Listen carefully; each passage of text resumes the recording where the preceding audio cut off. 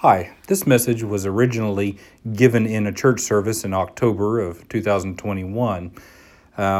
We didn't record it though because we were going to be talking about our missionaries, and our missionaries serve in places where we don't want what they do and who they are to be posted on the internet. So I'm recording this later, and you're not going to get the full sermon. You're just going to get some remarks that I made about the one sort of place in this. These verses that are really compelling. But turn in your Bibles to Ephesians chapter 6, verses 21 through 24. And we'll pray, and then I'll read the passage, and then I'll talk to you about what's to me the most compelling part of these verses. Lord, we love you. We thank you for your word. We thank you even for these little salutations at the end of the epistles, and we thank you for what they can teach us. Please, Lord, help us this morning to learn from your Holy Spirit what you'd have us to learn. In Jesus' name, amen. Ephesians chapter 6, starting verse 21. Tychicus, the dear brother and faithful servant in the Lord, will tell you everything, so that you also may know how I am and what I am doing. I am sending him to you for this very purpose, that you may know how we are, and that he may encourage you. And it was at this point in the sermon that I started talking about the missionaries that we support in all the places where they are and what they do, and how we can pray for them and what their recent challenges are. Then at the end, I continued with verse 23.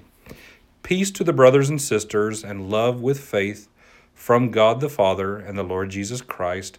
Grace to all who love our Lord Jesus with an undying love. Now, there's an interesting phrase here in Greek at the very end of these verses. Paul always sort of greets and gives salutation with grace and peace, and he does that here in the final verses of Ephesians. But at the very end of it, there's this little phrase, with an undying love. And there's a Greek word there, a Greek phrase, is two words put together that the translators really don't know what to do with. Most of the rest of this is very straightforward. Tychicus gives Paul's well wishes to them, and he wants them to know how he's doing. But in the very end, there's this little phrase, in aphtharsia.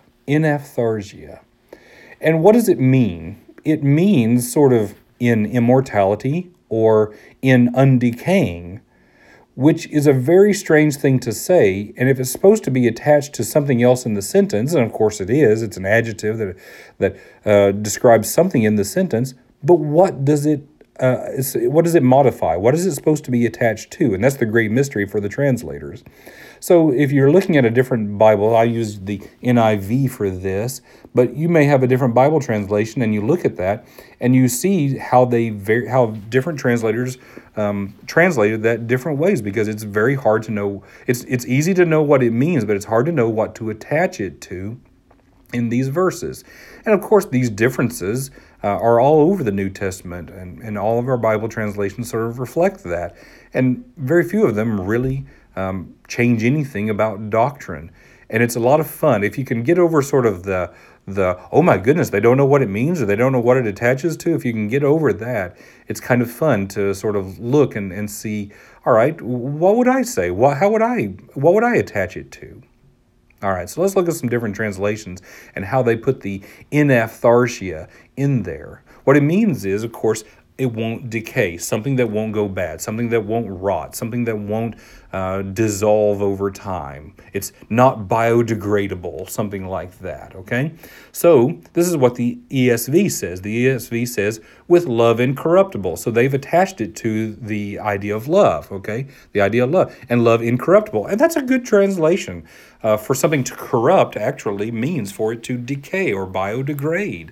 So they've attached it to the love, and they said that it won't corrupt or it won't biodegrade, it won't go away. That's good. The the New Living Translation says, may God's grace be eternally upon all who love our Lord Jesus Christ. So they've attached it to the grace. The grace is upon us who believe, upon the believers, eternally. And that doesn't, so they didn't put the decaying part, that aspect is not in there. It's just over time. And of course, if something doesn't biodegrade, if something doesn't decay, if it's there forever, it is eternal. So that's a very interesting way to put it. The King James Version says, in sincerity, which sounds like undying love to me, but it doesn't capture the essence of the biodegrading either. Now, many of us will say, well, I just want a good translation of the Bible that's very literal, a very literal translation, because I don't want any translator putting their nuance into it or their viewpoints. I just want a literal translation. And that sounds like a very good thing. But if you've never done any translation, you probably don't know what you're really asking for. So let me show you. Young's literal translation translates it this way, and I think it will reflect why you really don't want a perfectly literal translation of the Bible. It says, "The grace with all those loving our Lord Jesus Christ, undecayingly, amen." And that's the literal wording and word order of the Greek. And so I think you can see that is very awkward. That does not sound like good English. If it's good Greek to begin with, it needs to be translated into good English. And so, no, you don't want that. You want the translators to do their job and give you something that's comprehensible. But the translators, again, don't know what to do with the undecayingly. Who do they attach it to? Well, they could attach it to Jesus, because Jesus will never decay. And that's true, because he is resurrected. Okay, that's a good place to put it, except that none of the translators do that. Or you can attach it to his grace. Well, that's a good place to put it, because his grace will also never decay, and that's good, and that's true, and that's great assurance for we who are believers, that his grace will never decay, never go away. Or it's that our love for him should never decay, and I hope that that's true of all of us too. That we won't be like the Ephesian church that we see in Revelation, that they lost their first love because their love for Christ had decayed a bit. And Paul, or the writer of Jesus' words there for them are, go back to your first love, the good, strong love. Maybe they needed a sort of a resurrected love for the Lord Jesus that would never decay. That's good. May our love for Jesus last forever, never decay, in aphtharsia, in immortality and undecayingly. Now, it's interesting to point out that Paul started this epistle looking into eternity past, when God chose you, the believers, us, the believers, to experience his goodness before the world was ever created. So in this eternity past, he starts his epistle, and now he ends the epistle by pointing to eternity again, in aphtharsia, in this future where God is still choosing you and still bestowing every good thing on you. If you knew that God had good plans to lavish you with wonderful things, and his personal love for you was going to last for eternity, wouldn't that give you hope for today and strength for the battle at hand? I think it would. So let me remind you, God loves you.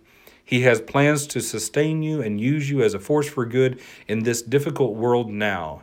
And when his plans for you are over, his plans that started before the beginning of the world, he plans to give you the most wonderful Sabbath that you've ever had, basking in his love, being healed from the pain you're experiencing, and to give you joy unspeakable and full of glory. Oh, the half has never yet been told.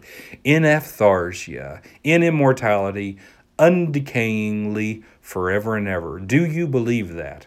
I hope you do. I do. And I want you to walk this road with me. Let's pray. Lord, we love you, and we thank you for this day. We thank you for your word that lasts forever and never decays. We thank you for your love that lasts for us and never decays. And we thank you that our hope is in the resurrection, where we ourselves, our spirits, our souls, our bodies will never decay, and will be able to live with you forever in immortality, in aphtharsia. We pray in Christ's name. Amen.